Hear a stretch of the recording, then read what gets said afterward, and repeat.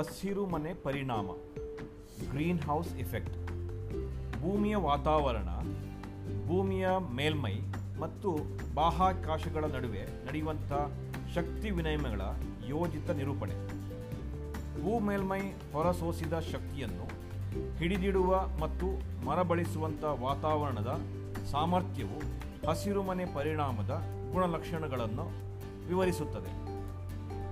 ಅವೇ ಗುಂಪು ವಿಕಿರಣಗಳನ್ನು ಹೀರಿಕೊಳ್ಳುವ ಮತ್ತು ಅದನ್ನು ಹೊರಹಾಕುವ ವಿವಿಧ ಅನಿಲಗಳು ವಾತಾವರಣದಲ್ಲಿ ಸಂಗ್ರಹವಾಗುವ ಕಾರಣದಿಂದ ಗ್ರಹ ಅಥವಾ ಉಪಗ್ರಹವೊಂದರ ಮೇಲ್ಮೈ ಬಿಸಿಯಾಗುವುದನ್ನು ಹಸಿರುಮನೆ ಪರಿಣಾಮ ಎಂದು ಕರೆಯುತ್ತಾರೆ.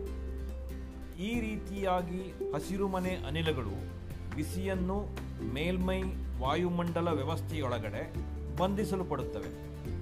ಈ ಕಾರ್ಯವಿಧಾನವು ವಾಸ್ತವಿಕ ಹಸಿರುಮನೆಯೊಂದಕ್ಕಿಂತ ಮೂಲಭೂತವಾಗಿ ಭಿನ್ನವಾಗಿದ್ದು, ಅದು ಬಿಸಿ ಗಾಳಿಯನ್ನು ವ್ಯವಸ್ಥೆಯನ್ನು ಒಳಗೆ ಪ್ರತ್ಯೇಕಿಸುವ ಮೂಲಕ ಕಾರ್ಯನಿರ್ವಹಿಸುವುದರಿಂದ ಲಂಬಗಮದಿಂದ ತಾಪವು ನಷ್ಟವಾಗುವುದಿಲ್ಲ.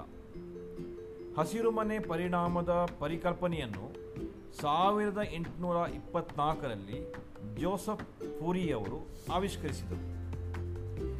ಜಾನ್ ಟಿಂಡಾಲ್ 1858ರಲ್ಲಿ ಇದರ ಕುರಿತು ಮತ್ತಿಷ್ಟು ಖಾತರಿಯಾದ ಪ್ರಯೋಗವನ್ನು ನಡೆಸಿದರು.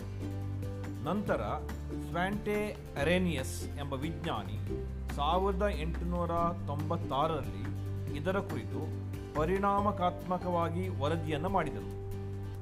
ಭೂಮಿಯ ಮೇಲ್ಮೈಯಲ್ಲಿ ಹಸಿರುಮನೆ ಪರಿಣಾಮ ಮತ್ತು ವಾತಾವರಣ ಇಲ್ಲವಾದರೆ 14 ಡಿಗ್ರಿ ಸೆಂಟಿಗ್ರೇಡ್ ಅಂದರೆ 57 ಡಿಗ್ರಿ ಫ್ಯಾರನೈಟ್ ಇರುವ ಭೂಮಿಯ ಸರಾಸರಿ ಮೇಲ್ಮೈ ತಾಪಮಾನವು ಭೂಮಿಯ ಕೃಷ್ಣಕಾಯ ತಾಪಮಾನ ಎಂದು ಹೇಳಲಾಗುವ -18 ಡಿಗ್ರಿ ಸೆಂಟಿಗ್ರೇಡ್ ಅಂದರೆ -0.4 ಡಿಗ್ರಿ ಫ್ಯಾರನೈಟ್ ನಷ್ಟು ಅತಿ ಕಡಿಮೆ ಮಟ್ಟದವರೆಗೂ ಇಳಿಯಬಹುದು. ಭೂಮಿಯ ಮೇಲ್ಮೈ ಮತ್ತು ಕೆಳ ವಾತಾವರಣದಲ್ಲಿ ಇತ್ತೀಚಿನ ವರ್ಷಗಳಲ್ಲಿ ಉಂಟಾಗುತ್ತಿರುವಂಥ ಕಾವೇರುವಿಕೆಯಾದ ಮಾನವಜ್ಞ ಜ್ಞಾನತಿಕ ತಾಪಮಾನ ಏರಿಕೆಯು ಹೆಚ್ಚಳಗೊಂಡಿರುವ ಹಸಿರುಮನೆ ಪರಿಣಾಮದಿಂದ ಉಂಟಾಗಿದೆ ಎಂದು ನಂಬಲಾಗಿದೆ. ಇದಕ್ಕೆ ವಾತಾವರಣದ ಹಸಿರುಮನೆ ಅನಿಲಗಳಲ್ಲಿನ ಮಾನವ ನಿರ್ಮಿತ ಏರಿಕೆಯೇ ಪ್ರಮುಖ ಕಾರಣವಾಗಿದೆ ಎಂದು ವಿಜ್ಞಾನಿಗಳು ಹೇಳುತ್ತಾರೆ.